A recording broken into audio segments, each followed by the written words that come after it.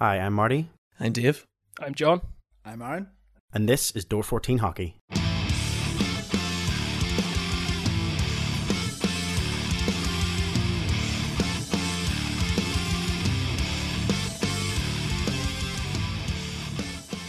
Hello and welcome to another edition of the Door 14 Hockey Podcast. I'm your host Marty alongside Dave. Hello. Hello, just me and you tonight, just the two of us. Dream Team. Dream Team, yep, Dream Team. We wouldn't say it out loud, but yeah, Dream Team. Aaron and John can't join us tonight. They're dealing with family issues, so yes. we'll wish them all the best and wish them all the love and all the love, and hopefully everyone gets better soon and send out our love to everyone. So fingers crossed. But we are without them tonight.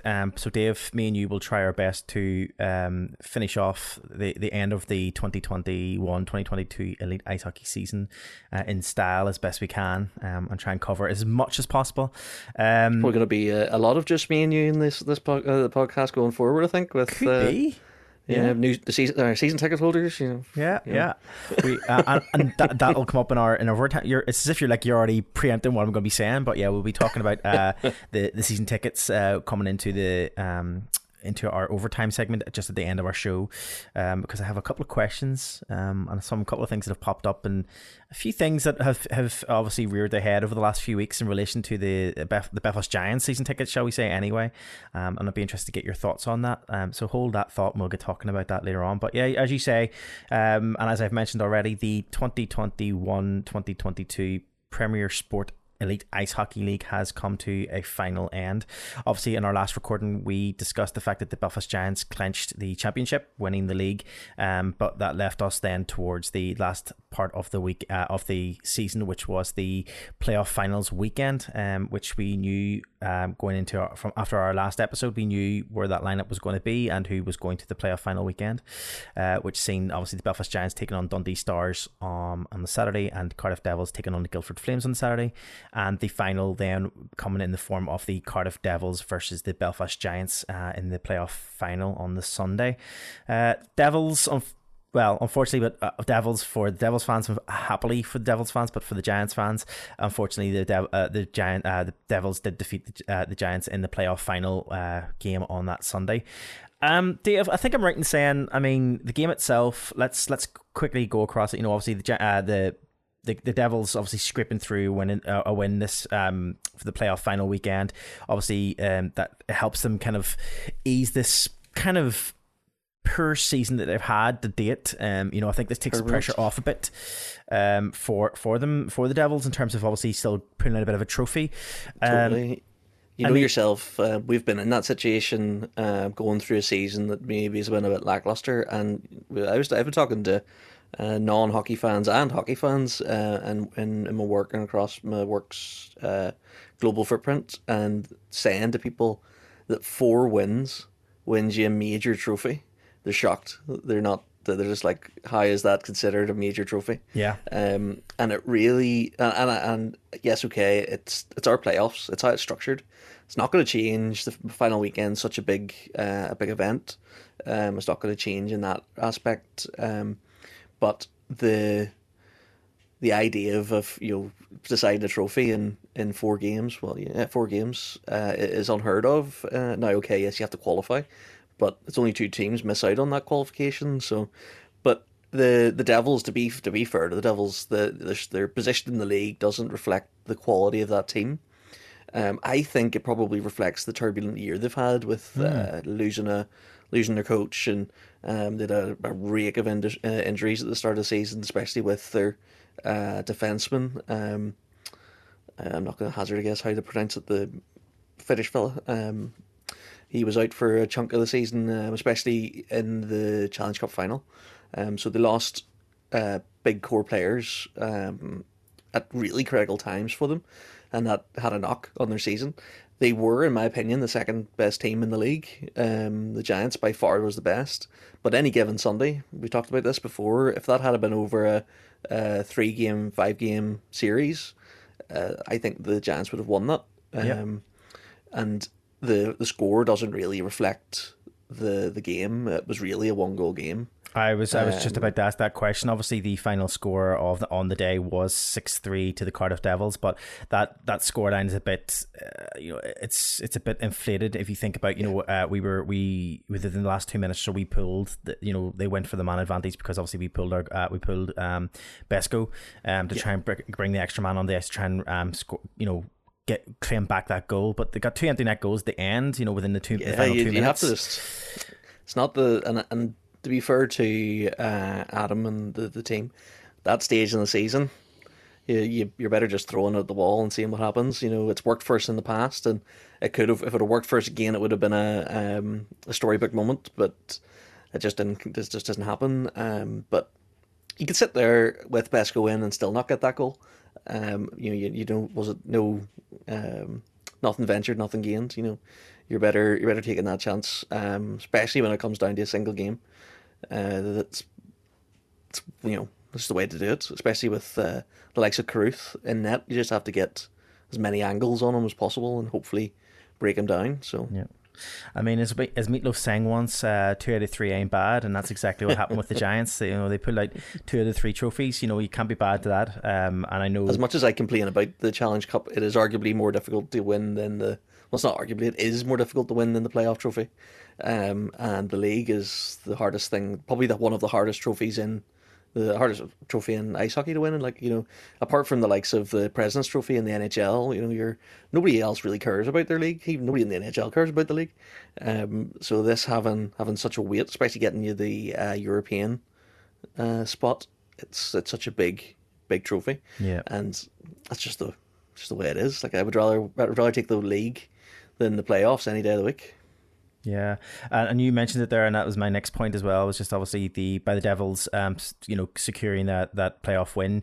It also secures them a position in the Continental Cup next year. They will be playing in the Continental Cup, and the Belfast Giants will be playing in the Champions Hockey League. So the Giants will be starting their season earlier this next season, probably around about August time compared to the rest of the teams. So we probably will see more action coming up to that in early August, I suppose, this year. And obviously the Continental Cup then will be later in the year, around about October, November time, for the Cardiff Devils to go off to Europe to play in that competition. Dave, we have a lot of stories in the Elite League, which we have to cover in period one. And when I say a lot of stories, I mean a lot of stories. So what I'll do is we'll switch our attention across to the NHL, across the pond, and get a quick rundown since our last episode, if that's okay with you. Obviously, since our last recording, the general league there has come to an end, and the playoff spots and playoffs have actually already started. The first playoff games have started in the last 2 days as of recording. Just to give a final rundown of the standings and who ended up where, before we move on to the playoffs themselves, we'll look at the Eastern Conference in the Metropolitan Division. Carolina clinched the first place there with 82 games played and 116 points. New York Rangers came second with 82 games played and 110 points. And the Pittsburgh Penguins, 82 games played and 103 points. All three obviously securing a spot in the playoffs. In the Atlantic Division then, Florida Panthers took top seed in there with 82 games played and 122 points. Toronto came second in 82 games played and 115 points, and Tampa in third with 82 games played, 110 points. The 2 wildcard spots then taken by Boston and Washington. We should just mention, for the sake of posterity, and also because Aaron is a Philly fan, Philadelphia did finish 9th place in the conference. Probably not the best place to be finishing, but good for it. Probably a good draft spot and a good draft pick in the upcoming draft in 2 months' time, I think it is. No, next month. 2 months' time, and whenever in the next month or so.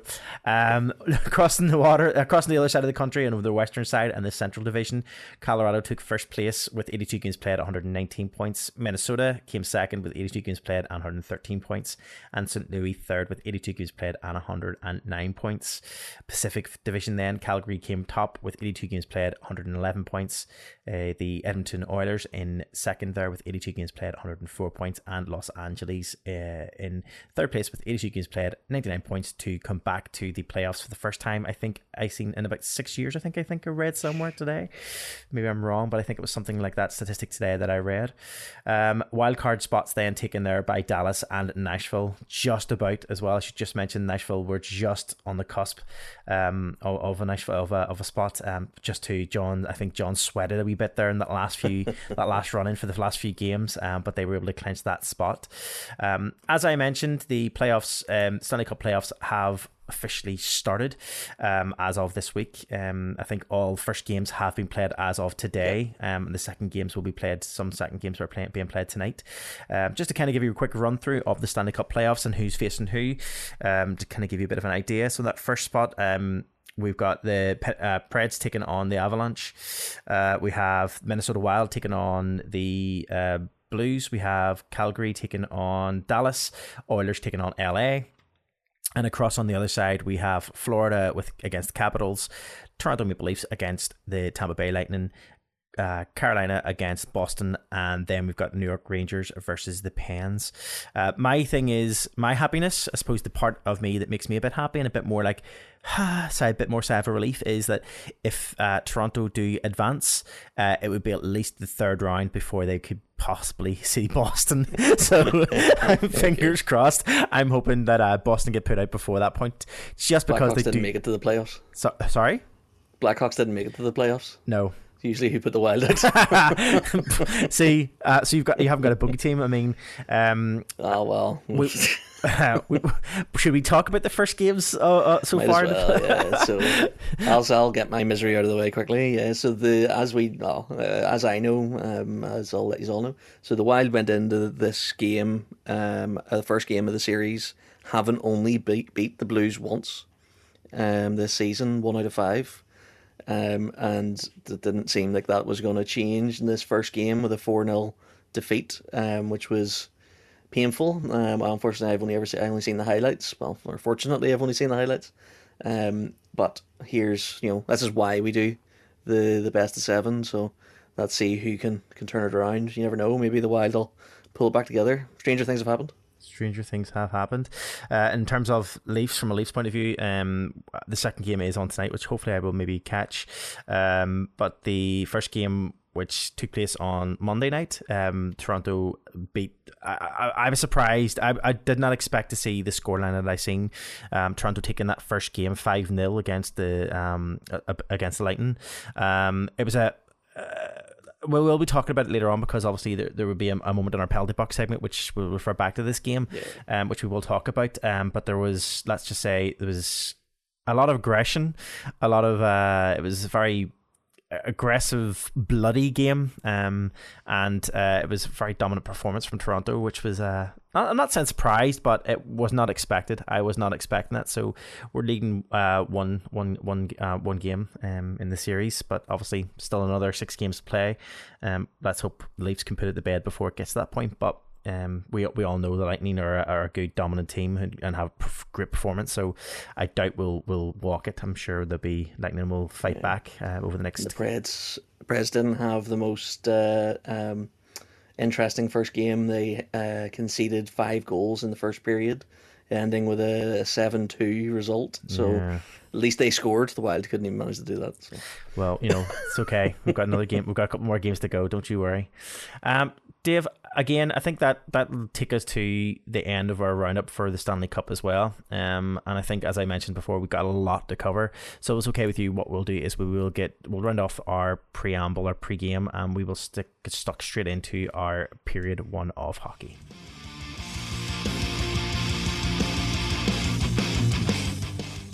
Okay, period 1 is a roundup of all of the stories that are coming out of the UK and the UK ice hockey scene. Dave, as I've already alluded to in our pre-season, our preamble, our pre-game, we have a lot to talk about here. Mm-hmm. There's been so much change, so much has happened since the season has came to an end this past Sunday. A lot of changes. Some of those changes were announced we should say a couple of those. There's one story we are going to talk about here, which happened prior to the playoff final weekend, which we haven't had a chance to talk about yet because obviously we haven't recorded since then. But what we should mention as well, I just wanted to start off this period by obviously mentioning the playoff final weekend was obviously this past weekend, but as well as the Elite Ice Hockey playoff weekend, we also had the NIHL National Playoff Final this past weekend as well, in which the Sheffield Steel Dogs beat the Milton Keynes Lightning to win the National Playoff Championship.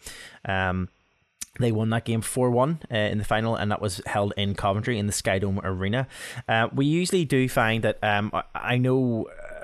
Obviously, we're not experts in when it comes to the NIHL. There's other there's other podcasts and people who cover it who do a far more superb job than we do. But we do touch upon it because obviously it is of interest and it always does catch our attention.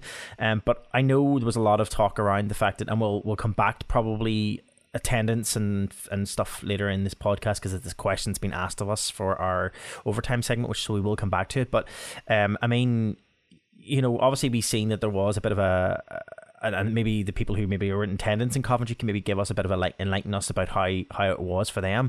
The playoff weekends usually are separate. They usually fall on separate weekends. So usually we have the Elite League playoff final weekend happens 1 week prior to the NIHL playoff weekend, so there usually is a bit of a separation, which means that if any fans who follow an NIHL team wishes to go to the playoff weekend, who's also maybe a fan of one of their other Elite League teams, so say for example in this case you have the Sheffield Steelers and the Sheffield Steel Dogs, maybe some Steelers fans are Steel Dogs fans and vice versa. It's one of those ones where would it have an impact because obviously the weekend fell on the same weekend. So I mean it's a question we could put out there. Maybe someone could give us a bit of a heads up and let us know how the attendance was for the NIHL playoffs. Yeah. But I didn't see any details of the attendance, but I would say it was probably better attended than the Elite League one, but. Quite possibly, yeah. We will get into that, but massive congratulations to the Steel Dogs who secured the NIHL playoff final weekend and final trophy. So fair play to them, stick tap and congratulations. So I just wanted to quickly mention that before we moved on. We do have a couple more stories coming out of the NIHL later on in this period to talk about, so we will get back to that. Starting off, let's go with the first story that came as a bit of a no surprise because we talked about this in our previous podcast. There was an interview held with the Panthers owner Neil Black, in which he made it very clear. He alluded to it, made it very clear, and there was no hesitation in what he was saying at the time. He alluded to the fact that Doucette, if the things didn't go, better, shall we say, if things didn't improve over the course of the few weeks, the run up to the playoffs obviously didn't work in their favour. They didn't make the playoff final weekend, which was shocking for everyone. Both Sheffield Steelers and also the Nottingham Panthers didn't make it to that weekend. And as a result, Doucette has been released and parted ways with the Nottingham Panthers. This was announced on Monday following the playoff final weekend. I mean, we knew it was coming, but was it a surprise, Dave? I mean... Okay, it's a funny one. Yes, we knew it was coming. I didn't see his signing coming. Whenever it did happen, with the 2019, he seemed like a strange choice to me then. And if I'm not wrong, he came straight off like a play-in season. Yeah. And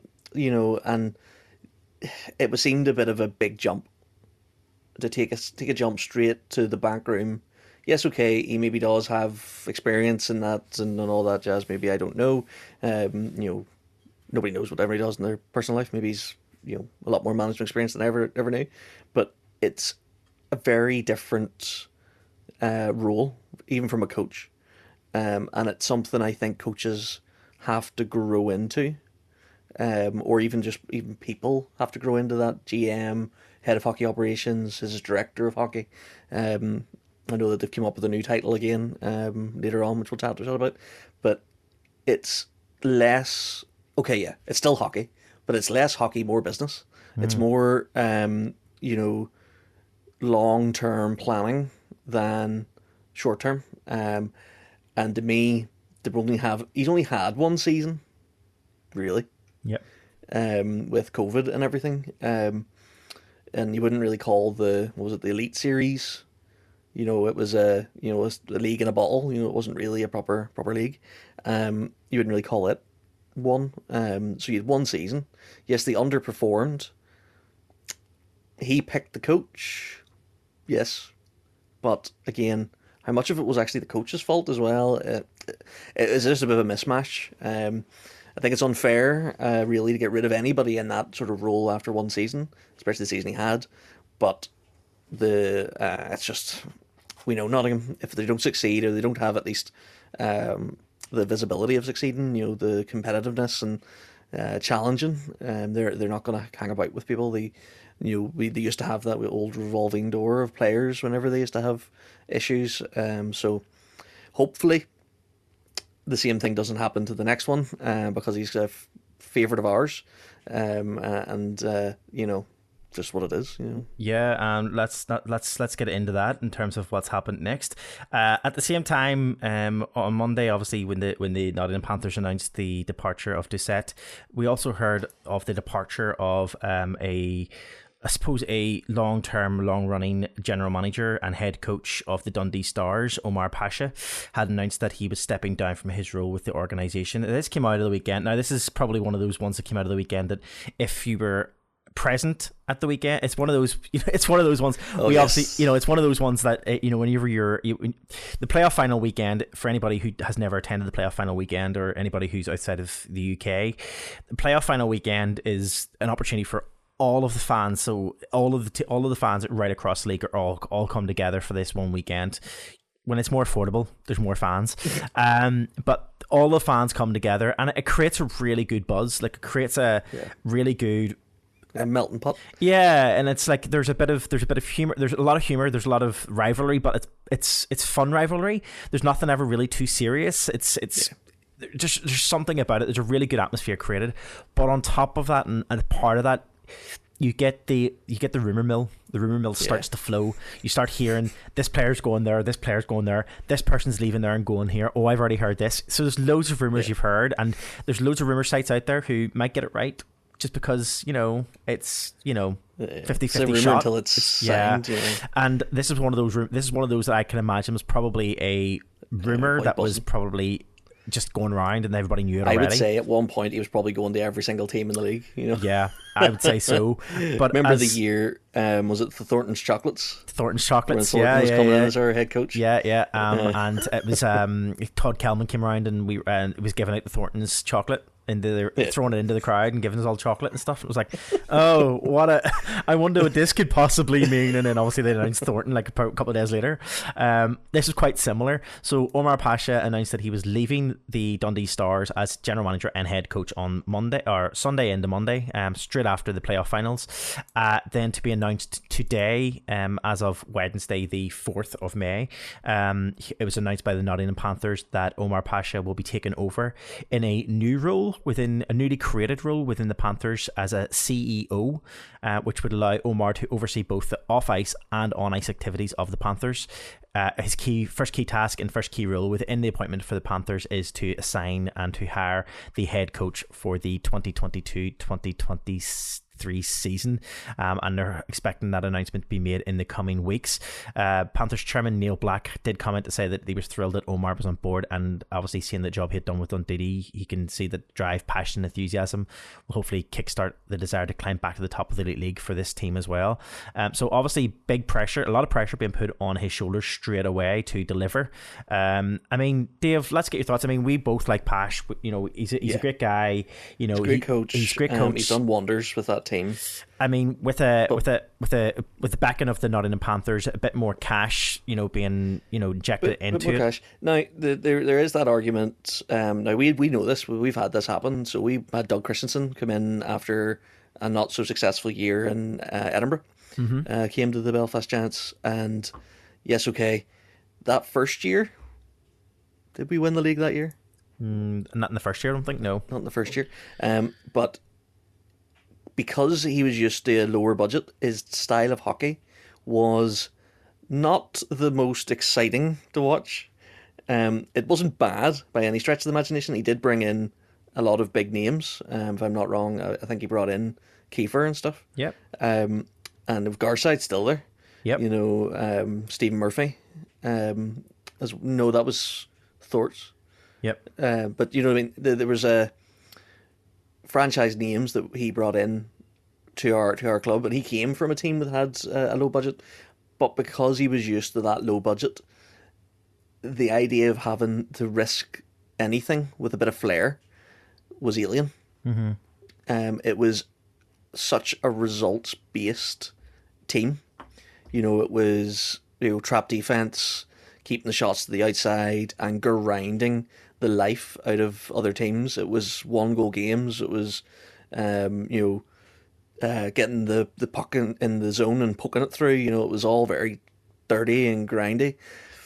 It's not the worst thing. His results speak for himself. He won an awful lot of games and won an awful lot of trophies. But Pash could fall into the same hurdle. He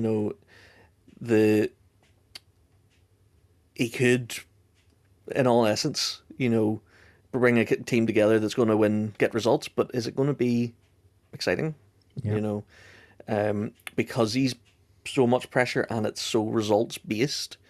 In the likes of the Belfast Giants and in Nottingham and Sheffield and Cardiff and in Dundee, it was just about winning those games, winning as many games as he possibly could. Where this will now be win every game you go into, which is a different kettle of fish. But personally, I think Pash is up to it. The teams he's put together in Dundee have been phenomenal, and hopefully he can spin some of that magic for. Well, maybe not hopefully, but hopefully for the hopefully he can fans. make the second. Yeah.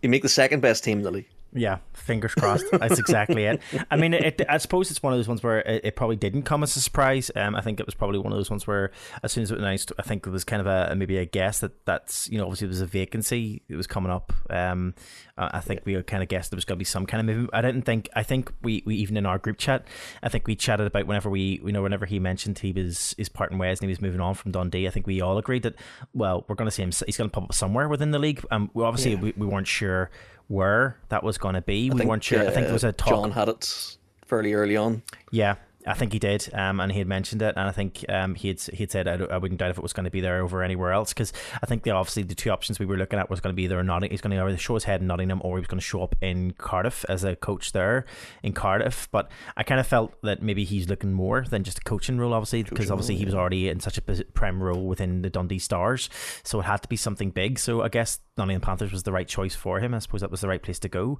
But yeah, again, it's again more movement. There has been other rumours that have came out of that weekend, which obviously we won't digress on rumours because obviously there's no factual basis for those rumours. We're a hard news podcast. But there's been a few interesting ones in relation to like where players particularly are going. There's been certain names and stuff batting around in terms of like moving around the league. And I've also read a couple of rumours around. Obviously.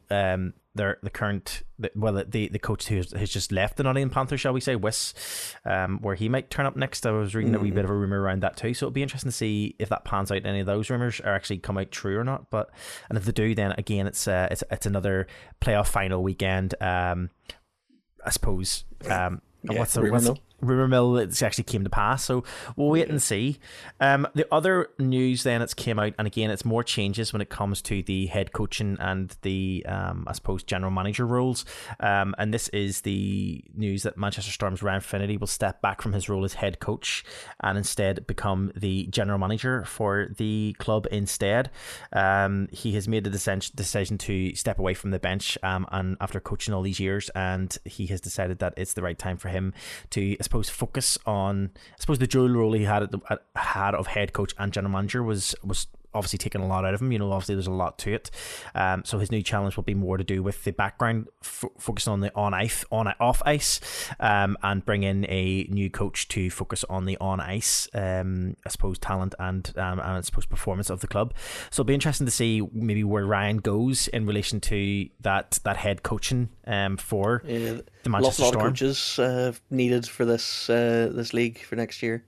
So that's what Dundee, Manchester, Cardiff, Nottingham, and Cardiff. Nottingham, yep, all looking head coaches. And we all have a gut feeling that maybe Fife as well, but obviously that's not been confirmed yet. But Nothing's came out of Fife. Although they did announce 2 signings, I think I read, and I was like, wait, 2 signings already and we're only at the start of the off season. Yeah, I think I read. I think. Maybe they're delayed signings for this year. Just let me double check that, just because I don't want to say, but I'm pretty sure I read something because I remember reading it and going to myself, wait, is that? It's 2 people that were signed for this year. Like, and they forgot sorry, to announce what? Yeah, that's what I thought. I was like, did you forget? Are these ones from last year that you forgot to announce? It's okay, just pretend. Yeah. So I think they've just announced that. I think it was the announcement was from. Let me just double check and see. I think was there an announcement? I think that. I'll find it. Come back to me. But I'm pretty sure I think I read those two players announced already for the 2022-2023 season, and I think I was just as surprised as that. So maybe I'll have a look for that anyway. But yeah, you're right. I mean, we have a big change afoot, I suppose, in the Elite League, and the 2022-2023 season is going to look pretty different with the I suppose either new or changing of GMs. I suppose in this case it's going to look like it's going to be new GMs to the league, I would say, more than GMs that we already know. Obviously is the GMs that we already know, or sorry, the coaches we already know are moving up to GM roles. So again, it'll be new coaches to the league. So it'll be interesting to see. We all know that there's definitely an uphill turnover when it comes to new coaches joining this league, because there's such an emphasis on our league play that they have to come in and play, coach well from day one. And that's always a challenge, and it's especially a challenge if you only give them one season. Even like the Giants are guilty of that too, with like Walser. He probably could have done a lot better. Given a few years, but. I suppose the other question to ask, and I suppose time will tell, will be, we've seen it here in Belfast where a lot of the players who've came in over the last number of years have had the opportunity to develop their play, as well as maybe doing a bench coach role at the same time, maybe as a little bit of a supplement to help get them that experience they need in order to make that mixed move in their careers. Do we think that we've heard and we've seen that there's other players within the likes of Nottingham, Dundee and Cardiff? Is there vet players there who maybe are going to get the opportunity to maybe step up into a GM role? Do Panthers take a risk and go to look for a brand new coach that's never coached before as a player coach? Or even somebody like, was it Matheson? Was their coach this season because of the he done a really good job for what he had. Maybe because he also done interim coach, I think, in Sheffield as well.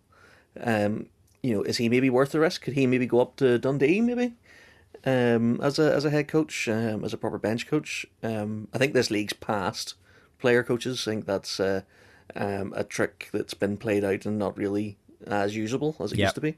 I would agree. But something like that would definitely work. Somebody that has had or is there assistant coaches out there that are maybe been working their way up through the ranks, like of Mace, Jeff Mason, who are definitely talented hockey minds. Could they be taking the next step up? You never know. These things can go anyway. And there is younger guys there that have the hunger to make the change. And if you've taken the step to become a coach, even in the interim, you're unlikely to drop down to a player again, unless it's the absolute, last resort. Yep.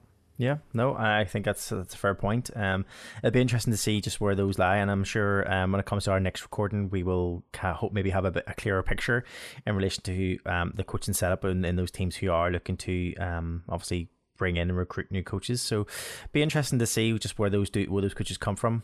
Will it be obviously players that have been players who are stepping up into those roles, or if it's going to be outside coaching coming in? So it'll be interesting to see.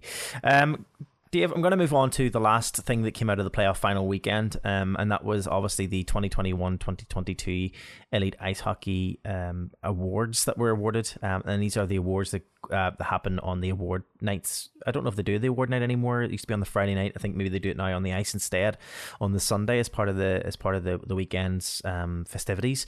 But this past weekend, obviously, seeing the season's Elite League winners of those different categories.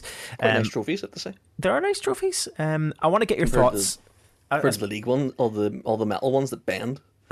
Well, yeah, I know. Well, the Giants have destroyed the league and they've destroyed the Challenge Cup. They're both kind of like the entire pizza. Cardiff dropped the playoff one like a day during their ice celebration. I was wondering, was it handed to them like that already, or did it happen on the ice? But yeah, it's destroyed too. It's leaning as well, like the pizza, like pizza as well. It's crazy. But I suppose obviously looking at these awards that were handed out over the weekend, I want to get your thoughts on it.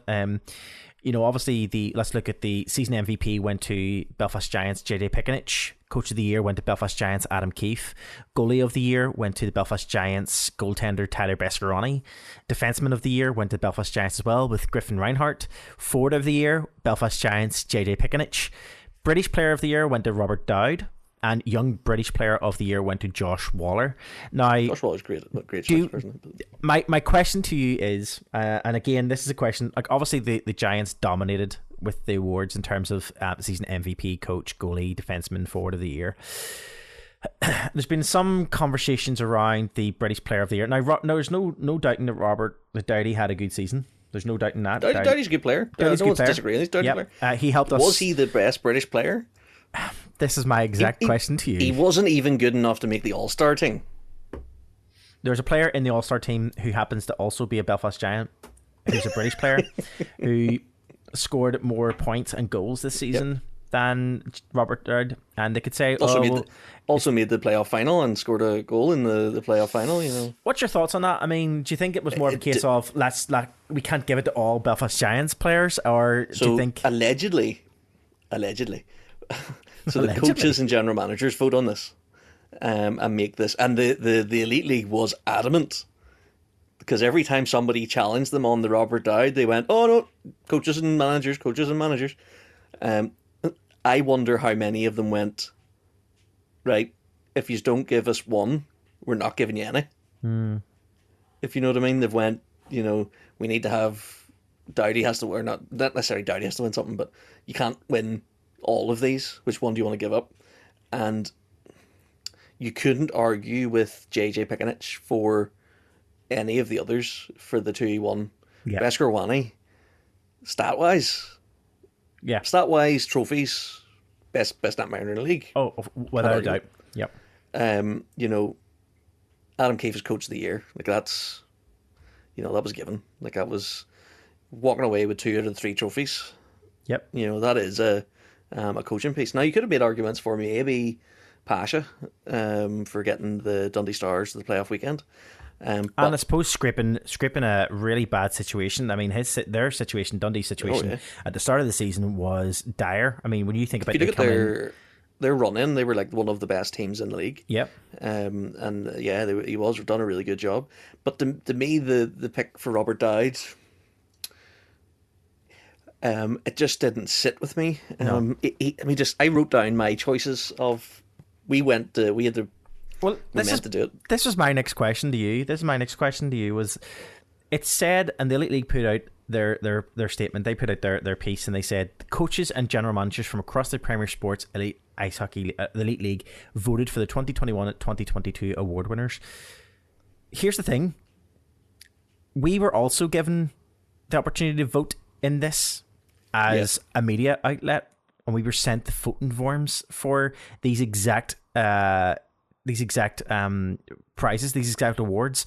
So how is it just coaches and general managers? If we were one of the people who were allowed to vote in this year, obviously any other media outlet who was given the same voting rights, why was that not? Why have they termed it as coaches and general managers and not stated the fact that actually it's not just coaches and general managers, actually the awards? So are they saying that they give us the opportunity to vote in these, but then actually they didn't use the votes, and it was only the coaches and general managers votes that counted and nobody else's votes? Did he discard the other ones?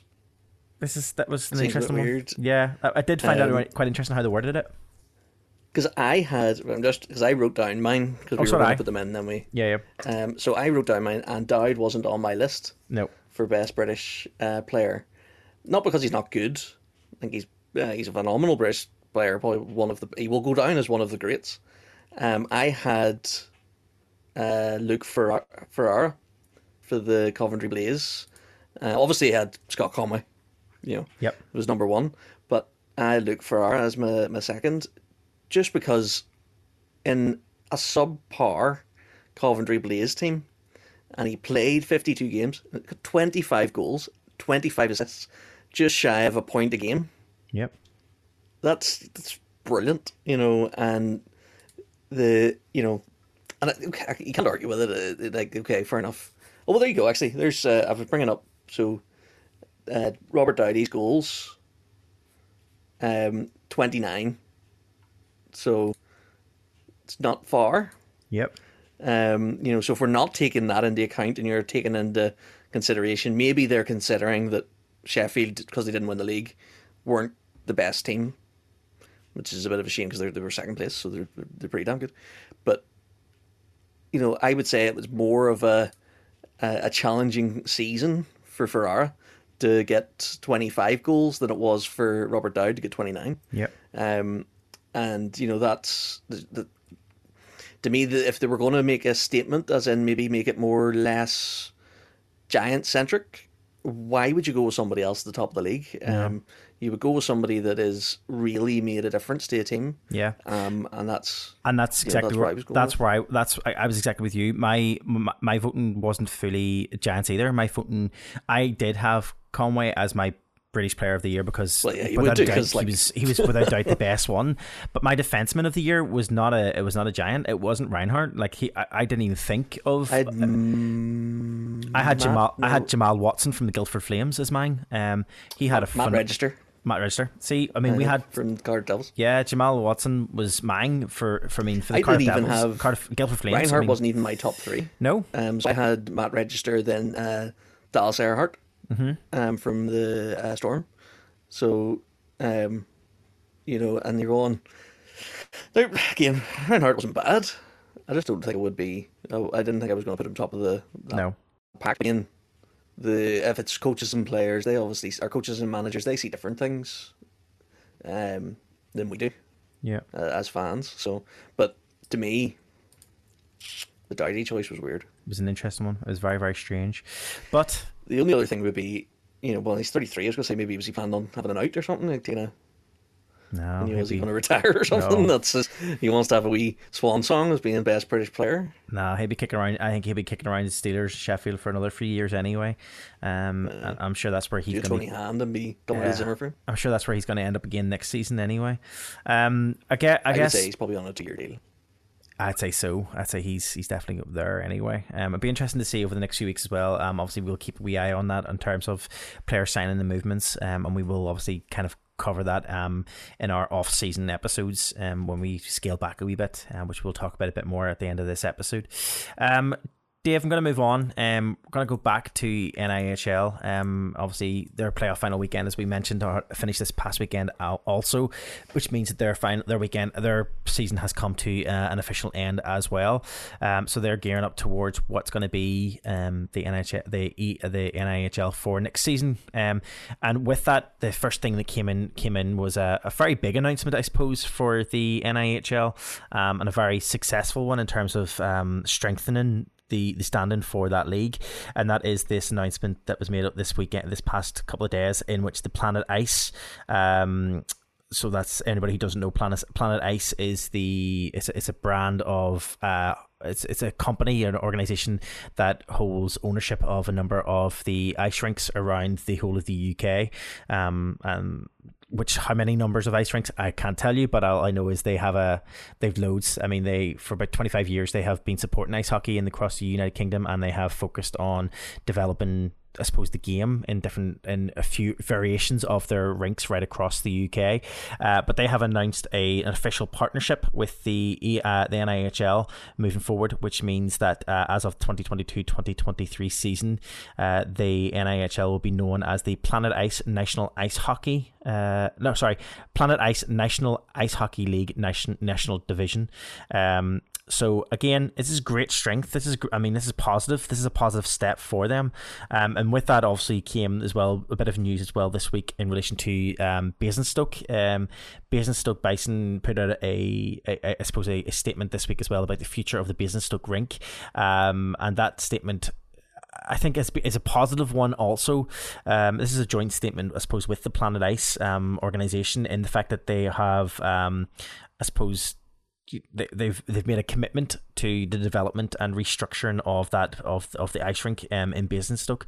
So they're looking at a full renovation work to be completed in Basingstoke as part of that work. When will the refurbishment happen? What will that plan be? I think they're still out there to kind of come to a bit of conclusion around what that's going to look like.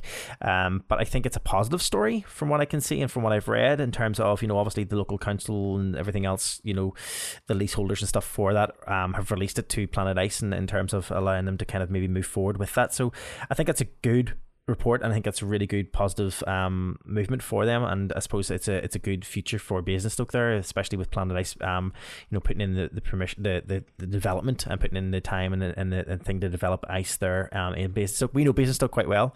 Obviously, Basingstoke Bison were a team within the Elite Ice Hockey League a few years ago, so obviously we're only too happy to see a few other players to rescue a dying season. So did indeed, so we're only too happy. Campbell and Big Stevie Lyle. Yep, that's it. All stolen from Basingstoke to keep that season afloat. So we've obviously got a little soft spot for Basingstoke Bison, and another place we've got a bit of a soft spot for it would be Hull. Although Hull, this is more news coming out of the NIHL, and this is a group behind a new ice hockey team within Hull. Obviously, Hull Stingrays are what we've known for a number of years. Obviously, that is no longer, and obviously they were looking at developing. The city has been without the ice hockey, the professional ice hockey team for a short bit now. But this group now returning to the National League have announced that they're going to go back to the future by calling the team the Hull Seahawks. So it's a moniker that's a nod to the past. So it's using the Humberside, which is the area, with the team that used to be there called the Humberside Seahawks, which was launched in 1988 as part of that Hull Arena.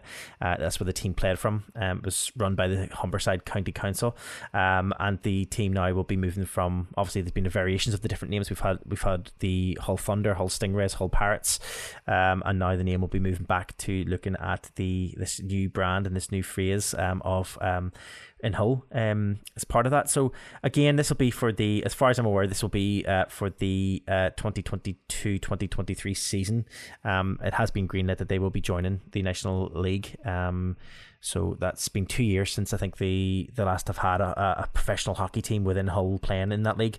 So a great, strength, good strength for that league in terms of bringing back another team, a good team, but also strengths for Hull there as well, bringing back another professional team. And again, for us, we have another soft spot for Hull, seeing as the Hull Stingrays did play. So it's somewhere I always wanted to make the away trip to. Never got around to it, and then obviously everything that happened. Yep. And even I have a Hull Pirates. I was about to say, yeah, over there for autism awareness. So and I have to say that my dealings with the team then, even just to get a jersey, was phenomenal. It was top notch. It was a lot easier to get that than it was waiting for my Giants jersey, my fancy one.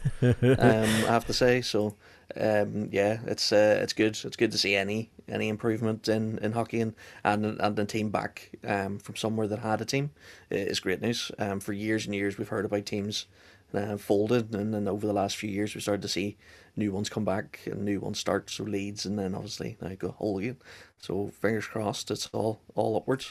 Indeed, it's only as I said, it's only a positive sign whenever you do get to strengthen your league by bringing in another team or bringing back a team. I suppose we should say, not bringing in a new team, bringing back, I suppose, a well-known team in terms of there's a good hockey following there. There's a good strong support. So again, it's only a positive step. It can only be a positive thing.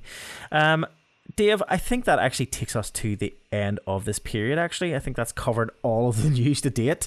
It was quite a lot coming out of that weekend, and I'm sure over the course of the coming weeks, over the course of the next week or two, those news stories will start to develop even further. Love a bit of off-season, a bit of rumour mill, and nothing like it. Covering all these wee silly stories that that you're trying to dig into, see if it's true, and so hopefully we'll see some interesting changes. Hopefully the Giants get back people we want to get back, and maybe new blood that we didn't expect to come, and we'll be watching it all with bated breath. Indeed. So we will keep up with that, and we will come back to this in future episodes. Dave, with that, I'm going to put a finish to period 1, and we will get stuck into our period 2 of hockey.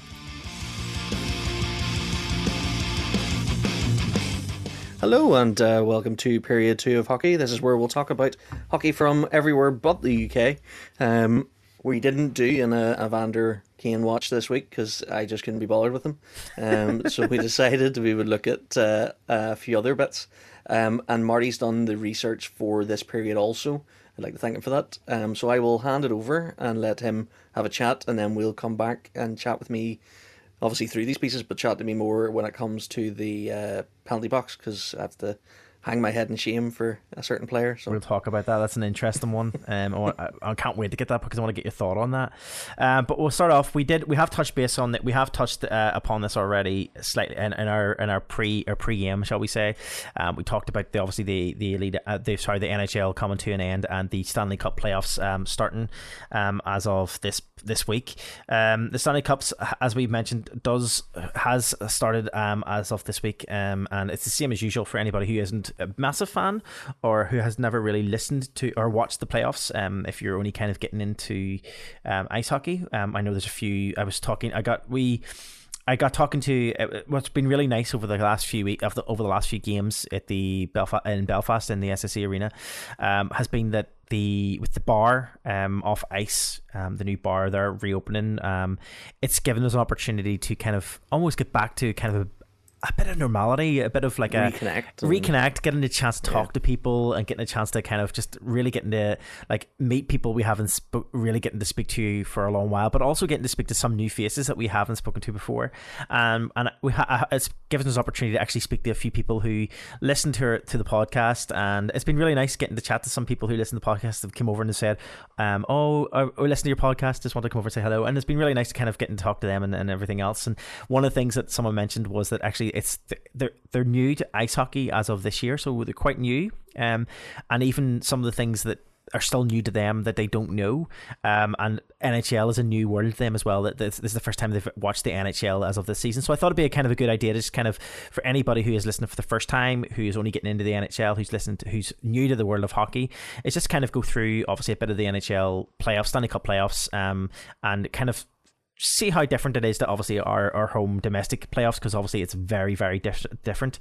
As of the way the structure for the playoffs works in the NHL is that the playoff format has the teams with the most points taking the second wildcard teams as well. So once we mentioned at the start, all those teams we mentioned at the start will go into the rounds, and from each conference will go into the rounds, and the division winners then, second most points, will face off the top wildcard teams. So we kind of went through the brackets in terms of who's playing who, and each series, as David mentioned as well, is a best of 7 format. So the teams will play 7 games. If you happen to win 4 out of those 7 games, you win, you go through. If it happens to come down to, if you win majority of those games straight away, if you win 6 games and they only, you get the picture. Best out of 7 games. Home ice advantage does go to the team with the top seed in the opening 2 rounds of the playoffs. So the team with the most regular season points has home ice in the conference finals and the Stanley Cup finals as well. So that just means that if you finish higher in the league over your opponents, you will get preference in terms of the home ice advantage, which we know does have a massive 2 home, 2 away, home way. Yep. but also then you get, especially when it comes to the final, that becomes a massive thing as well, especially if you get to the conference finals as well as the Stanley Cup finals. Whoever those top seeded teams are gets that advantage as well, which is a massive game changer. So you do want to kind of be that top seed as much as possible. But the format itself will take us across over the next few weeks. It will take us right across, I think, maybe until the end of June, probably, potentially around about then. And it is probably one of the most exciting points of the league for the NHL. As David alluded to, for anybody who's listening for the first time as well, in the UK we put a lot of emphasis on the league, and winning the league here is our big thing. It's kind of a very football orientated or soccer thing that we kind of came into hockey here in the UK. So it's very much that we focus so much on that league. Obviously all those games have to mean something, whereas in the NHL, even though you've bust your ass the whole year, it doesn't really matter because it comes to the Stanley Cup and that's the trophy that matters. So we'll put it this way, Nashville Preds did not have a great season this year, and they pulled it together and managed to cling on to the last spot with the flipping skin of their teeth, and they have as good a shot as anybody. All it takes is pull your team up by their bootlaces, and suddenly you're having a chance. And that's the even the style. You'll hear it whenever you're watching watching the Giants on Premier Sport about a playoff attitude, or this one's like a real playoff game, and it's because the NHL playoffs, the style of play changes. Everything becomes really serious. Not to say they're not serious when they're playing the league, but you can tell there's so much more riding on every game, and that's the fundamental difference, is that the Giant or the Elite League put that emphasis on game one of the league as well, the whole way through. So it is a slog to win that, but the proof in the pudding in the playoff, the NHL playoffs is the actual best of seven. So yeah, and that's it. And I suppose the other thing then to mention is, on top of the playoffs, the other thing as well would be the teams that don't make the playoffs. Obviously then their season is completely finished, but they have a slight advantage, shall we say, in some ways. Some people will say it's a bit of advantage, some people will say it doesn't really make much difference. But when it comes to we mentioned already, the playoffs will finish at the end of June, just in time for the the NHL draft, which we'll kind of maybe talk about closer to the draft time to kind of explain that for people who don't know what the draft is. But the NHL draft is a key part of the season, a key part of the off season, and that will take place on the 7th and 8th of July this year. So the playoffs will finish before the NHL draft, and the teams who have not made it to the playoffs will, in theory, be the first picks when it comes to the playoff spots, in terms of, the draft spots. I know the Canadiens are the first pick this year for the 2022 pick, but again, that will depend on who had the pick, if it was swapped around and all these sorts of things when it comes to, like, we had the draft and we swapped our round pick for. Let's not confuse things too much, but let's just say that's how it's supposed to work. Doesn't always work that way because people trade them off. It's meant to be the great equalizer. Yeah, it's meant to be the great equalizer. With having the draft pick, and the best way to look at it is if you look at this year's bracket for the NHL playoffs: Edmonton Oilers, Florida Panthers, and the Canes. I'm sure if you look back, they will have been last finishes not too many seasons ago. Toronto, prime example. Toronto. Yeah. They were in a dismal season. Austin Matthews was one of their draft picks. Yeah. Boom! Look at where he is now. You know what I mean? The Wild have suffered because they are solid mid-table finisher every season. They always scrape into the playoffs.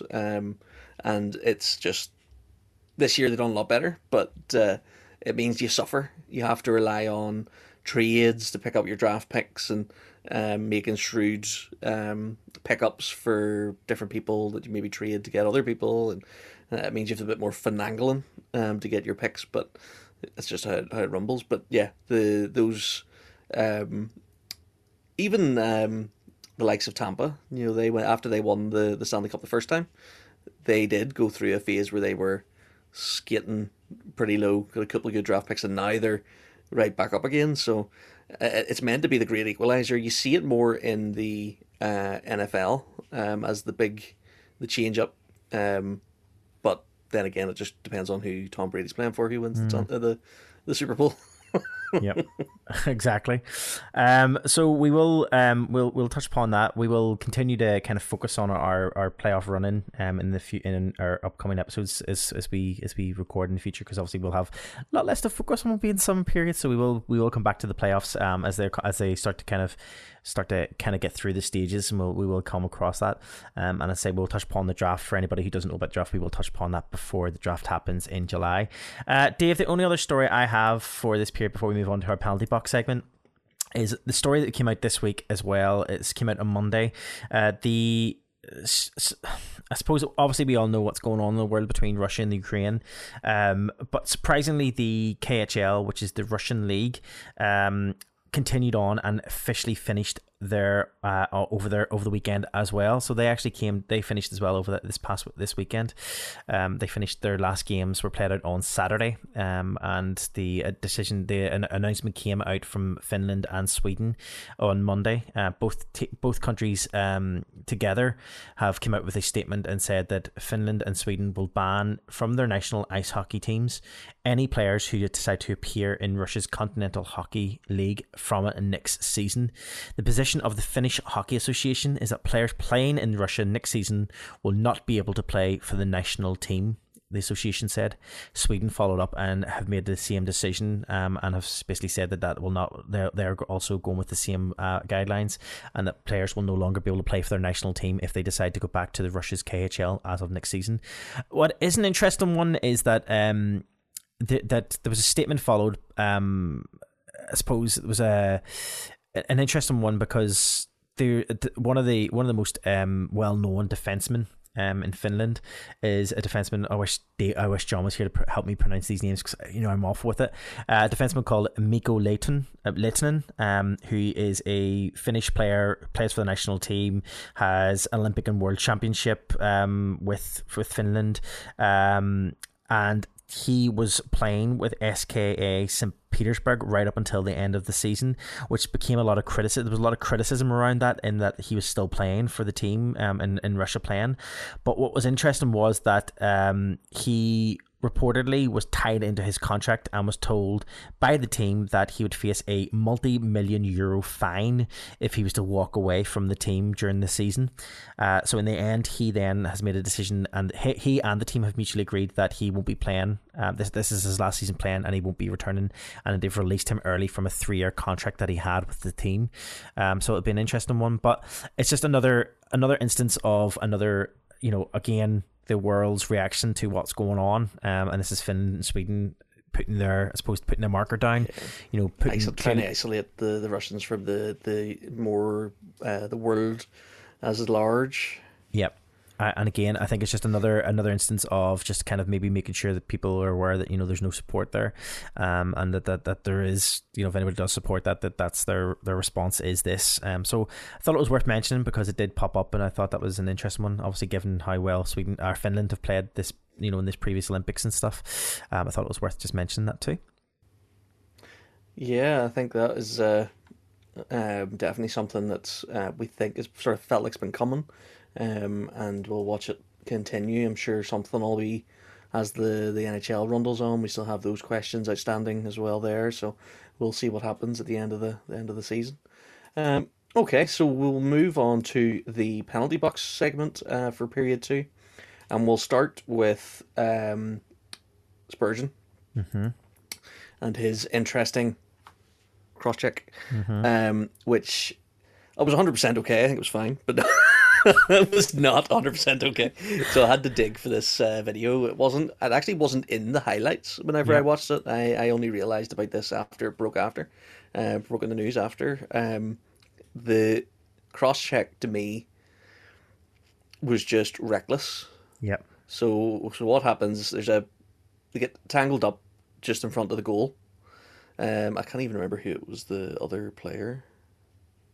And the Pavel Buchnevich. Yeah. They got tangled up in front of the goal after they got separated, and they were about to step up. Jared Spurgeon, I don't know, cross checks his ankle. Yeah, It's not a cross check. It's not a cross check. Some sort of attack. Yeah. It would maybe make more sense going down as roughing or unsportsmanlike or, well, any of those, rather than a cross check. I am very surprised that he didn't get banned for a game, at least. Mainly just because it was dangerous. I can understand where it came from. You're down 4-0. He's the captain. He's frustrated and he can't get his team to get up and go, and he made a stupid decision. And I think that's all it comes down to. Jared Spurgeon has been a bit of a stalwart for the Wild this season, so hopefully it's a lapse in judgment and it's not something we'll see more of. But if we do, I'm sure you'll be penalised for it.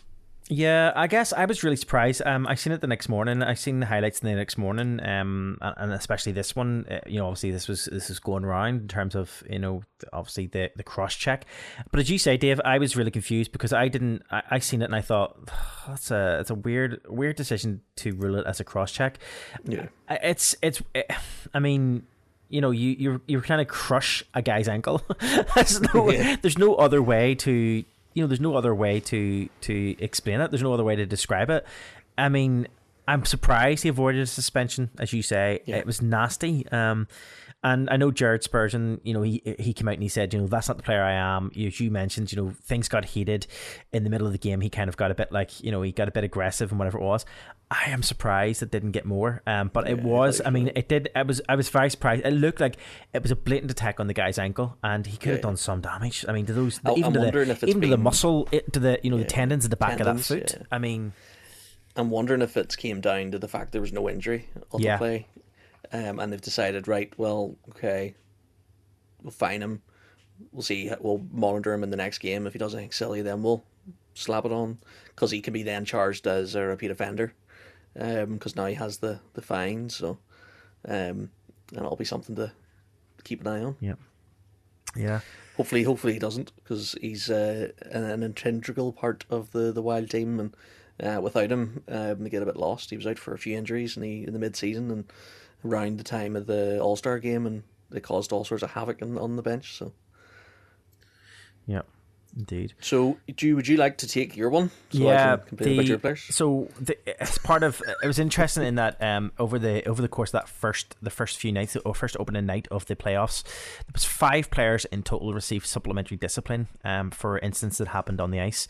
These are just 2 of the incidents that maybe were followed up with. Obviously, Spurgeon with his fine. The second one, which I think was maybe the one that was maybe the most harsh in terms of, well, maybe not harsh. Maybe you've got a different take on it. The second one, which was probably the most stringent penalty that was given out, was towards Clifford, Kyle Clifford from the Toronto Maple Leafs. He received a 1-game suspension for dangerously sending Ross Colton headfirst into the boards from behind. Clifford received a 5-minute major and was ejected from the game. It did turn into a not only did it was that hit, but it also turned into shall we say, a bloody mess. There was busted heads, there was bleeding, there was blood, there was almost a bench clearance. There was, the lines went at each other. Goaltenders getting involved, everything. I mean, it was an interesting one. Made a poor decision. He did make a poor decision in that instance. He was very physical. It was a boarding call. It's a clear boarding call. No doubt about it. But again, I think the aftermath of what happened, I think was maybe a bit more. I suppose it got heated. Shall we say? I would say it probably leans on the same as Spurgeon. Stupid decision at the time. And just it caused the injury is maybe the reason for the ban. And I know it was just a bit of blood, but I think that's maybe the straw, and then the fact that it got a bit outrageous after is probably the crux of it. I'm just watching it back here. Bad boarding, but not the worst thing I've seen in hockey. I don't think so. And I think it's just been, they've went, right, okay, your man's cut, the game got a bit out of control. They've decided, right, well, 1 game. I personally think that Spurgeon is extremely lucky to not get the similar, just to put a marker down. I think because it went largely unnoticed until the end of the, like, properly until the end of the game. I think you only got a 2-minute penalty on the night. Yep. Yeah. I think that's what's happened. I think it's interesting because I think a lot of people will say that they would call this, obviously, obviously you hear phrases like the silly season, and in different sports around the world it means different things. Look, in Formula One, silly season means the time at the end of the season when players are scrambling for contracts for the teams and stuff in Formula One. Same again in things like NFL and in rugby. That's all around like signings and everything else when it comes to like draft day in the NFL. For silly season in the NHL, I always think silly season is more in relation to the playoffs. People getting, people's emotions getting running higher because it is the Stanley Cup, but also from a point of view of the refs in terms of a bit of leniency. They become a bit like almost like and DOPS as well. They become a bit. They don't crack down maybe as much in terms of they want maybe the players to sort it out. They kind of let the game flow a bit more, to the point where you kind of think, well, they wouldn't get away with that in the regular season. How are they getting away with that now? So it's an interesting one, and I think it was the fact that there was 5 supplementary disciplines in that first after that first game, that first night. I mean, it says it all. I mean, the same thing happened as well in our own playoff weekend with the heated finale of the Devils Guildford game, with the post buzzer fisticuffs. Yeah. With even Carruth getting involved, and again that's the same idea. They've went, right, okay, stupid things happen. If that had league play, they were probably looking at a ban in there somewhere. But it's that they like to take a step back. In the thing, there is the risk that it's dangerous, and that's hopefully what they'll be keeping a closer eye on. Hopefully by getting handing out minor, like the 1 game and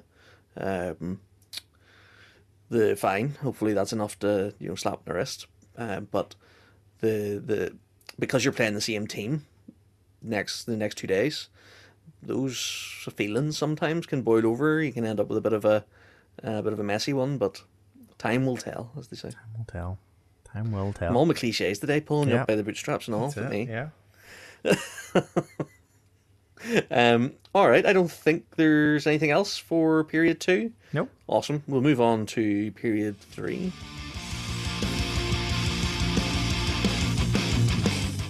Okay, period 3 is our general Knocky news. For a second there, I thought we were going to wait around in silence to see if John said anything. Yeah, I know. He'll probably criticise how we started the period, but we're doing our best. Knocky news is just a roundup then of any other stories that kind of maybe don't fit within the other 2 areas that we talked about in terms of the the NHL or just general stories, maybe hockey related, that we kind of want to touch upon. This 2 stories in this period that I've came across that I kind of just want to talk about. The first one was actually a story from yesterday, which was the 3rd of May.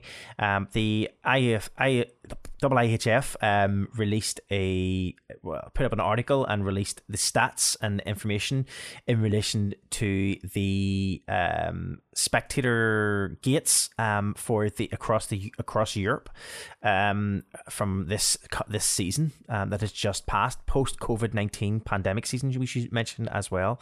I think there was a lot of fear going into this season that the numbers would be down quite significantly, obviously after a 1-year break due to COVID-19, and that maybe there'd be a few more issues around, obviously major shifts in people's attitude towards hockey, but also maybe shifts towards people's restrictions, country, regions and everything else with all their different variations and what was allowed. But also I think it was maybe a bit of worry that people would not be attending just because of sheer worry and panic and just that sort of thing. But this year it seems to, I think the IIHF have announced actually that it's probably one of the significant attendances right across Europe that they've seen in a number of years. But I suppose the reason why we're talking about this is because the attendance figures in Europe, in the European hockey leagues for 2021-2022 includes a number of the elite league teams in the top 100 for the first time in a number of years. The top seeded team, or the top team within the Elite League who has the most highest attendance figures this year was the Sheffield Steelers, who are ranked 6th in all of Europe for attendance with 6,693 average attendance across the season, which is phenomenal. It's really, really great for them. Obviously, if we can compare that to maybe the top, which is ranked number 1, is SC Bern, who have an average attendance of 13,348, which is again a phenomenal number. When you think about the when you think about how many numbers that is for that, and you compare that maybe to say like one of the top teams in the NHL in terms of like what they're bringing in as well each season, that's a massive step. Well, it's going to be more players than Phoenix. Yeah, well, fans than Phoenix. Yeah. That is very true. That's very true. One of the things I suppose to note is that obviously the with Sheffield Steelers, obviously we've mentioned they're sixth place sitting in the chart, but they have moved from, well, I suppose, are these average attendances from last year compared to they would have been I think the last COVID year. The last COVID year. So they weren't that stupid fake league. No, they weren't. But they have moved from, the Sheffield Steelers, we should mention, have moved from 28th place up to 6th place. So that is a significant jump for the Sheffield Steelers, obviously moving the spaces within those rankings. We should also mention as well, give a shout out to the Nottingham Panthers, who are in 27th position with 4,740 is their average attendance. The Belfast Giants are sitting in 37th place on this chart with 4,155 as their average attendance. Did you see who they're just 2 spaces off? SKA St. Petersburg. Yeah. What? I know. Yeah. They were second. Well, before in this. They were the second ranked team, and they've dropped to 35. Yeah. Does that mean the Giants are flying up through these rankings?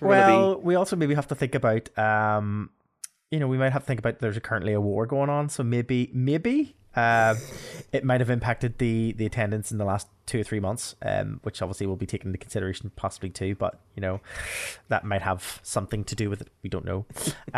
We should also mention the Glasgow Clan are also in this chart as well. They're sitting in 62nd position with 2,772. That's really great for them in terms of, if you think about at the start of the season, we weren't even sure if they were going to be anywhere within they're gonna have, obviously there was big doubts with where they were going to be and where they were going to be playing, and then even the Cardiff Devils there, I didn't even think about checking for them. 55th 55, yeah, and that is their max, 33,000 something tickets. That's all they can fit in there, really. You're maybe talking maybe an extra couple of hundred, but their average will never be much bigger than that. They just don't have the scope for much more growth, but no. That just shows you how close they are to sell out in every game. Yeah. So 5 teams.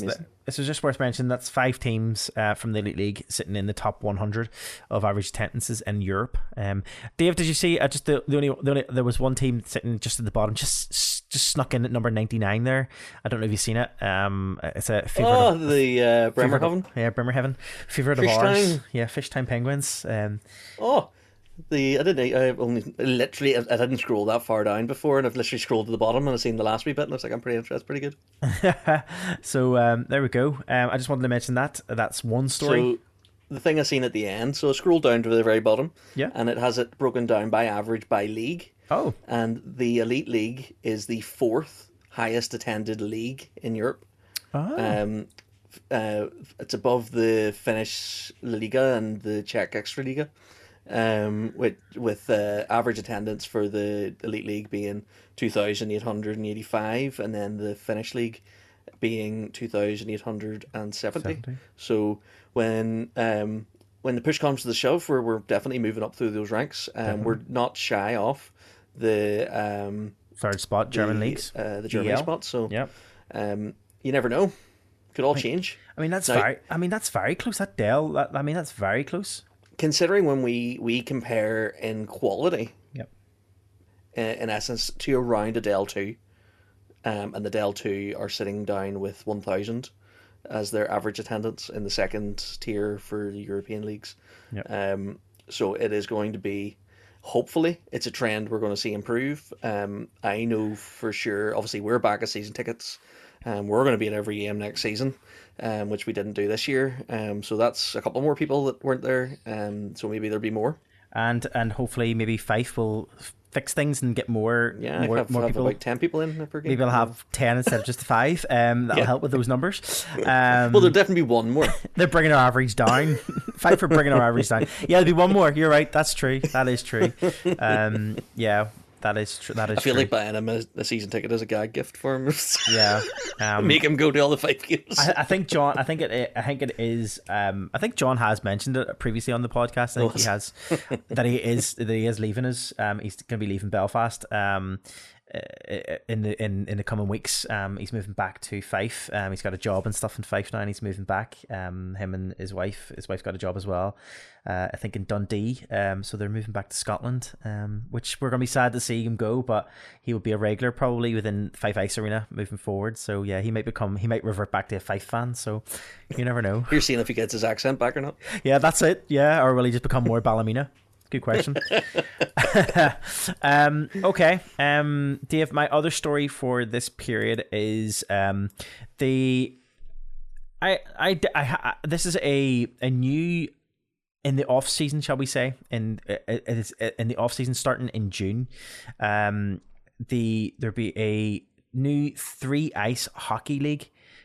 Which will be starting its inaugural season come this summer. 3 Ice is going to hold tournaments in 9 North American cities this coming summer, and it will feature teams coached by NHL legends, and each game will consist of 2 8-minute periods using running clock, full-size rink, and each team will have 7 players, including 1 goalie, and competes in a 9-week season that will feature 6 games each night. The idea will be a 3-on-3 hockey tournament. Have we seen this before? I think we have.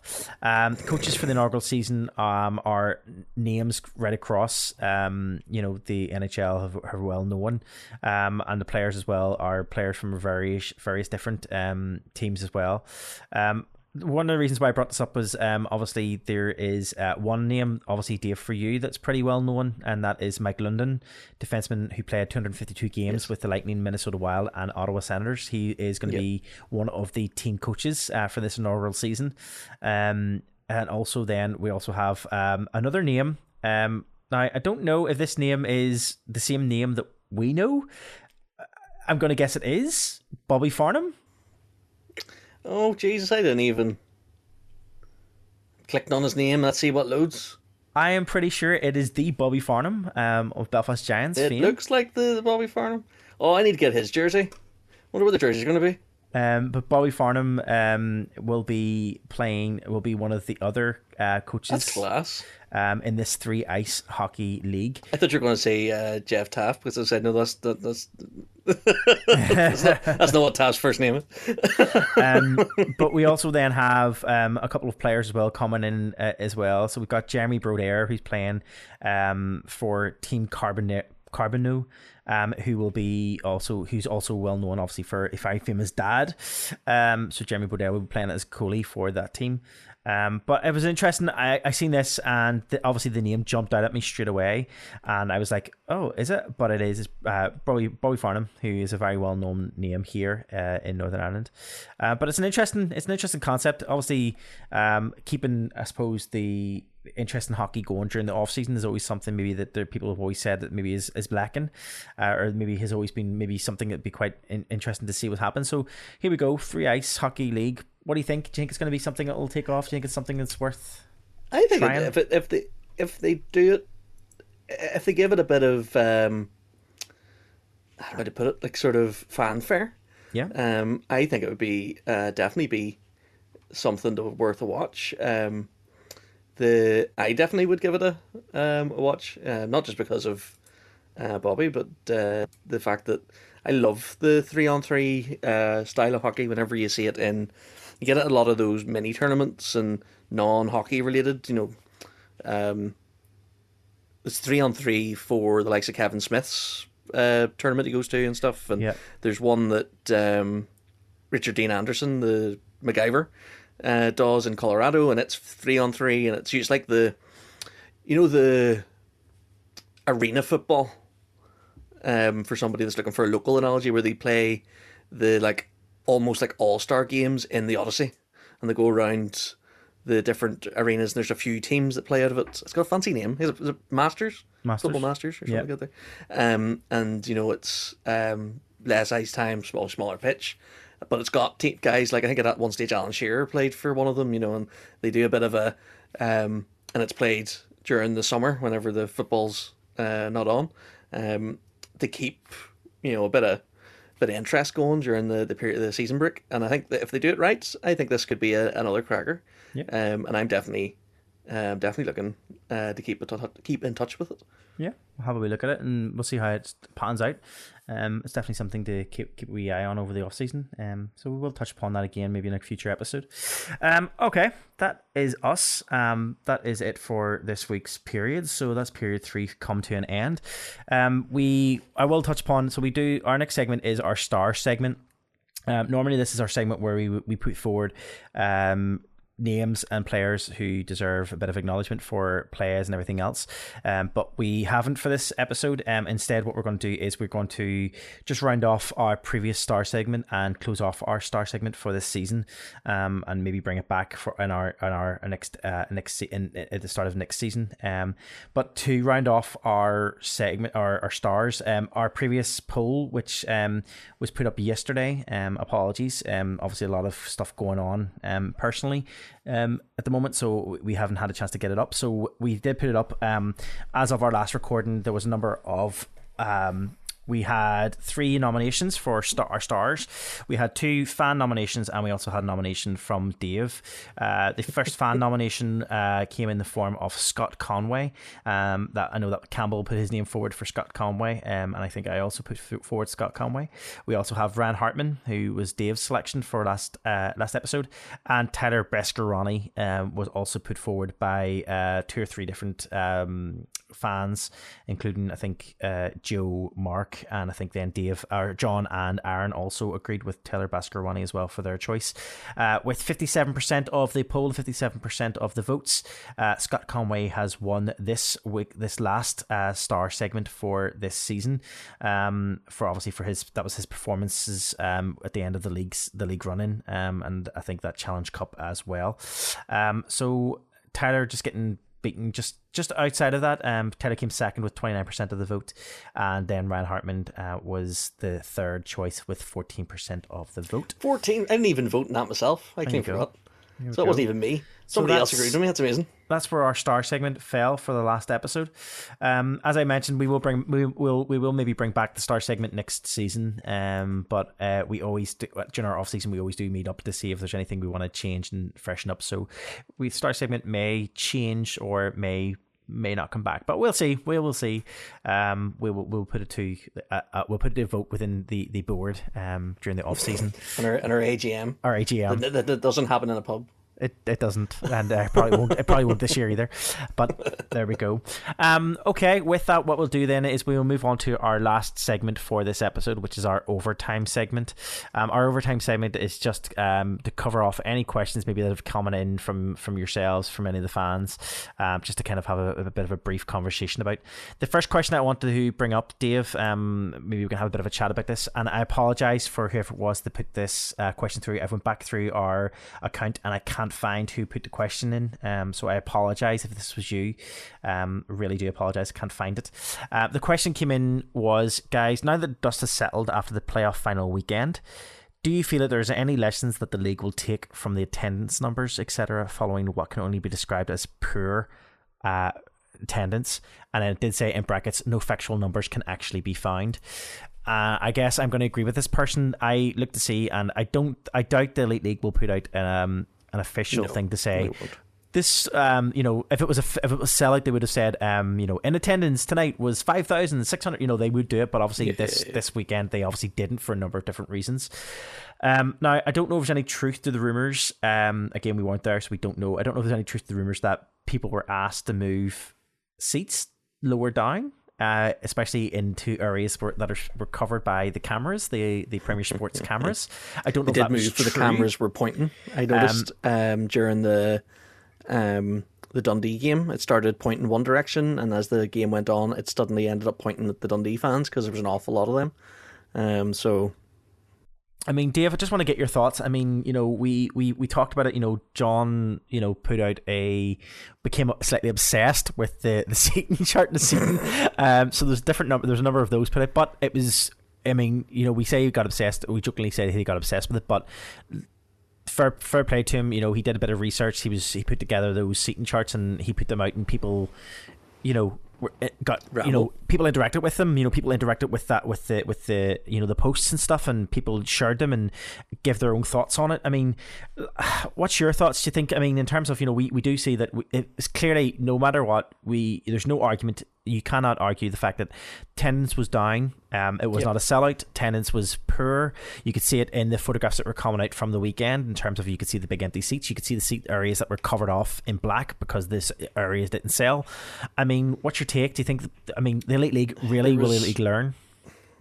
There's a lot of stuff that was done wrong, and we know that. We talked about it. Pricing, no concession tickets, only selling weekend tickets from the start and not selling and leaving the single days to the end, not offering single game tickets. So there was a lot of missed opportunities and mistakes. So I'll tell you a story. So a friend who I work with, he is new to hockey. He went to the Giants early on when they were brand new. He's now got two twin girls and took them to their first proper games. The playoff game against the last non-competitive game, the last league game. Yep. He took them to, and they had a ball. They had a great time. They loved it, and they took a friend and all this, and he was hooked. And he was like, right, what's the next one? And I went to him, look, it's the playoffs, but you missed it. You just missed it. So the only option is away in Nottingham. And he literally turned around and says, oh, well, how much would the ticket be? And I had to go to him, look, if you were taking your kids, it just wouldn't be affordable. What was it? 100 and something? 110, 115 pounds. Yeah. Per ticket. And he was willing to shell out for the flights. He was willing to shell out for the apartment because at least he could make a weekend of it. But he just was not willing to shell that out for a child's ticket. He could almost have justified it for himself, but not for a child's ticket. And that just soured it for him a bit. He's like, oh no. And the same goes even for ourselves. We were looking at it, and I know we were a bit of tongue in cheek, but I couldn't justify. Right, I really want to see Metallica play in concert. Right, this is just a bit of an off tangent one. But the last time they were in Belfast, it was £100 a ticket, and I refused. I refused point blankly. £100 a ticket to stand and listen to, yes, they're playing live, but listen to a band that I could stick a CD on and put up really loud and pretend I'm there. I paid $14.99 and watched the game in my living room. I could justify paying 50, 60, 80, 90, but as soon as you break that 100. You're starting to get a bit of piss take. Like, I paid $10 to go see the Wild play the New York Rangers in Madison Square Garden. $10. Yep. That puts it in perspective. Yes, okay, it wasn't the final game and all that jazz, but it was a competitive game. It was league play, and it was a great game, to be fair. But it was also a sellout crowd for a non-competitive league game against the Minnesota Wild in a year where Minnesota wasn't very good, and they sold out the Garden. And that's the league have it about face. I think there's the drop another analogy or another saying, build it and they'll come. If you give a quality product at a reasonable price, people go watch it. Yep. We done it with the Continental Cup for years. The Giants did it with the Continental Cup, brought the fans in, sold those games out. We did it with the World Championships. We did it with the Challenge Cup final. It's one of those things. If they had offered 80, 90 quid with a £45 concession, I guarantee they would have had a lot more attendees. Would they have made more money? That's a different story. I would say they probably still made quite a bit of money this year, and that's the truth in it. How much are the Elite League going to change when it's profitable? Yeah. Yep. So they had big sponsorship, yeah, from the Premier Sport. This is money injection, and they say they got 50% capacity at double the price. So they still made the same. They still made the money. It's a good point. It is a good point. I mean, and people will feel like they missed out this year because of the price, and how many of them will pay next year. I think you'll see that increase. I would agree. In some ways, I think you're right. I think the Elite League won't really. They'll I think my personal take on it is that the Elite League will probably maybe think around like, okay, we have to. We've committed to this price. We've seen that they committed to the price because if they had at the last minute decided like, right, okay, we're really struggling, we really don't want it to look like the way it's going to look, let's quickly discount tickets for the final game.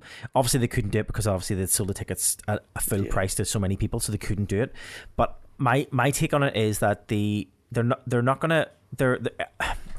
businessmen at the end of the day, and I think what they're going to think of, right, okay, let's take the hit in the first year. Okay, let's put the price up. It's a risk. Let's put the price up. Let's take the hit in the first year.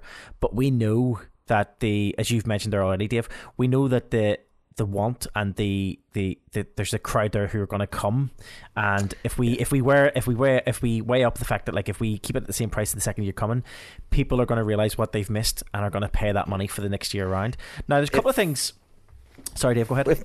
If next year, this is the thing that I think they'll do.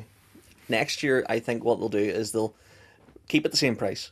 They'll offer a concession for OAPs, children, maybe veterans, because I know Nottingham do a thing on veterans. So they'll do that, but they'll be able to make a fanfare about it. Playoff price frozen, discounted children's entry. They'll be able to make it look like they are out for the wee man, and they were listening and everything else, and that'll be the big thing, because they'll be able to say, oh, with all the prices going up, we have froze the price of the playoff final ticket. People have short memories; they forget they hiked it up the year before, so they're not really freezing it; they're just probably keeping it with inflation after that hike. So I think that's what they'll do. I think they'll have learnt the lesson for the concession. And they'll bring the concession back in, and then they'll just keep the overall price the same. What was interesting was I've seen a couple of comments coming out again. I don't know if any of it's true. I don't know if it's true. I don't know if this is a true story or not. I don't know, but I read somewhere that obviously they changed the date of they had to change the date of the playoff weekend. Andre Rieu. Yeah, that there was a gig. I've seen that too. Supposedly he had a concert on the Saturday night in the NIC or National Ice Hockey. No, in the arena. Metro Point. Metro Point, whatever. Supposedly he had a gig on. He was supposed to have a concert on the Saturday night, and whenever they changed the dates, they had to pay him off in order to. I don't know if there's any truth in that. Like, I love. Like, do you know what? If they lately came out and said, look, we're going to be honest, COVID hit. Because of COVID, we had to put the date back because obviously, we had to extend it because we couldn't fit in all the dates. Fine, we understand that. We know what the reason why you changed the dates, because obviously we had to fit in because obviously everything else was going on with COVID. I accept that. If they were to turn around and go, look, hands up, we had to up the price because we had to buy off someone else because we had to get rid of Andre Rieu from the arena.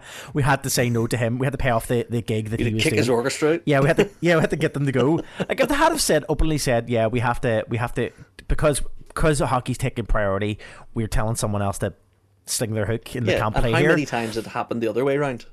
Yeah, exactly. Yeah, okay. Yeah. And if they had have been open and transparent about it, then I think people would have been like, okay, right, I understand why the price is the way it is. But then again, it doesn't really excuse why they didn't think about the concession prices and everything else. Yeah. And then why... because then I suppose we'll find that out at the end of the year or the end of next season. If the prices are still the same, then that's obviously just a way to make money. But we've talked about this before. I think about the fact that the hockey fans are relatively open, and if you tell them something, they'll generally take it on the chin when it comes to stuff like this. I can't remember what. Oh, it was the Giants Yeah. about the Challenge Cup final. Yep. If the sort of change in the wording of the season ticket. Yep. If you just tell people, they generally are all right.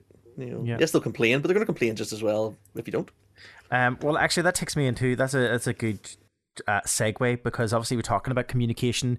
We're talking about the fact that, like, as a fan base, you do prefer communication coming from your team, and that, I think we can all agree. And I think we're not talking in turn by saying that I think all fans from right across the league, no matter what team you're from, it's not that we believe that we feel that we need a certain level of communication to come out. I don't think we understand that we get communication when it's important, but sometimes we do have an argument where maybe there's not. We feel as fans, and maybe we're not privy to it. Maybe that's just what it is. I think we're maybe some fans, like, we feel we're over entitled. I don't know what it is, but I think some fans will argue that sometimes communication isn't strong enough or doesn't come out very well in terms of, whenever it comes to the communication. Like, if you communicate with the fans, as you mentioned, are more than likely going to accept it a bit more, and at least there's a bit of an understanding. But it's whenever the teams don't really communicate it very well or put out part communication is when things maybe kind of go to... No, Go to bit. 100%. Yeah. So obviously we're going to talk about a piece, but I have a piece, because we're not talking about season tickets, but I have a piece actually on season tickets that I would like to talk about. Yeah. So I got my season ticket this year. Woohoo! Season ticket holder again. Yep, me too. And I had planned to buy mine outright. £400 or whatever it was. I was planning to buy it outright because I had the money for a change. I don't normally have the money, but I had the money there, and I thought, right, I'll get rid of it. Don't have to worry about another payment every month. There was no option. Which is funny, because a lot of people was the opposite way around, where some people ended up paying the full amount by mistake because there was no option for the other way around at one point. There's been a bit of a, as you mentioned, Dave, like, I mean, let's talk about the season tickets. It was another thing that came up, and another question that came out in relation to the season tickets in terms of, I understand and I completely fully accept that, season tickets, whenever the season tickets are launched, season tickets are put out there. I'm sure it's a busy time of the year for the teams, finishing off the completing the last season, completing the current, competitive season, looking towards the next season, and you launch your season ticket prior to the season ending to kind of drum up a bit of, interest through the end of the season, get people to kind of join into it. So they try to encourage people who are already season ticket holders to renew their season tickets. And then they open up the season tickets then for people to return the season tickets or new season ticket holders, which we're now down as new season ticket holders because we're not back. We're new season ticket holders. We're just new because we took a year out. But this year has been an interesting one, just from a Belfast Giants point of view, and I can only speak from these fans' point of view, and a few things that I've been reading and a few comments that's been put out there. The Giants obviously put out a release, and they've done it in stages. Where the first stage was they put out renewal season tickets, just an easy straight renewal of your season ticket, deadline finishing blah blah blah, second week of April, whatever it might have been. And that was all straightforward enough. It seemed straightforward enough. People were going in, renewing their season tickets. There's a few issues around what you've mentioned there, Dave, in relation to kind of those payment schemes, and a few other bits and pieces were double up of payments and everything else. And there was a bit of difficulty. Some people I've been reading have been having really great difficulty trying to get in touch with the admin teams and stuff to try and get refunds. Now, it's funny because today on Twitter, on social medias, I've seen people arguing both ways. I've seen some people saying, oh, it was so easy for me, it was so easy, it was done so quickly, and then others people saying, well, that was your experience, but my experience has been I'm waiting 5 days now for a refund on something and I haven't got it. And there's a few issues around that. I'm waiting. When did we renew? Monday? No, so Monday, the first, so Monday, yeah. 4 days. I haven't had a response. Yeah. So again, because I want to know, can I still pay the lump sum and then get off the plan? Because I still have the money there. Yep. But if I was to pay it in full at the minute, I would pay the full payment plan amount, which is only £20 more. Well, it's only £20, £20. But it's different. It's a couple of nights. It's a couple of pints at a game, Yeah. And would rather not have it go there if I can save it, So that was the first thing. So obviously that seemed like it was straightforward enough. The second part then came where it became a bit more difficult, and this is the bit where I was kind of an interested one, and also because it started a question for us as well here as like on our group chat and stuff, because the wording that was put out by the Belfast Giants as well in certain parts kind of led us into thinking, what does that mean for the future of fans in the league, or sorry, in the arena. And what I mean by that is they then put out a statement to say that after the initial renewal of your season ticket, they will open up a period of about 2 weeks or so where you could you can change you can swap your seat. So you'll renew your seat, you renew your normal seat, but then you can swap it for another seat or another area within the arena. And from what my understanding was, and I'm going to put out here and just clearly state from the start, we are not affiliated with Boomerang Corner. We don't sit in Boomerang Corner. We have no affiliation with Boomerang Corner. We know people in Boomerang Corner. We chat with them at the games. We know a few of the people who are up there, and we're impartial when it comes to those guys. They're all great crack, and we all have we'd have a drink with them, but we'd have a drink with anybody in the ring. Yeah, and so, but my thing especially if they're willing to pay. My thing came in the form of BC in terms of that side of the arena. Shall we say, and that fan zone area. So whenever they put the season tickets out and they said about moving your seats, they then put out a kind of a vague. The Giants the organization kind of put out this vague statement to basically kind of say that the Boomerang Corner as of next year will be a general release area, i.e. what they're trying to do was they were trying to encourage anybody who regularly sat in Boomerang Corner to move their season tickets from, say if they're set in North Stand, to move their season ticket from the North Stand over to Boomerang Corner, and therefore would create, so that therefore they could free up those seats in other parts of the arena so that they could sell them during busy games. And that was my understanding of it. And I kind of like, okay, well, I can see what they're going with.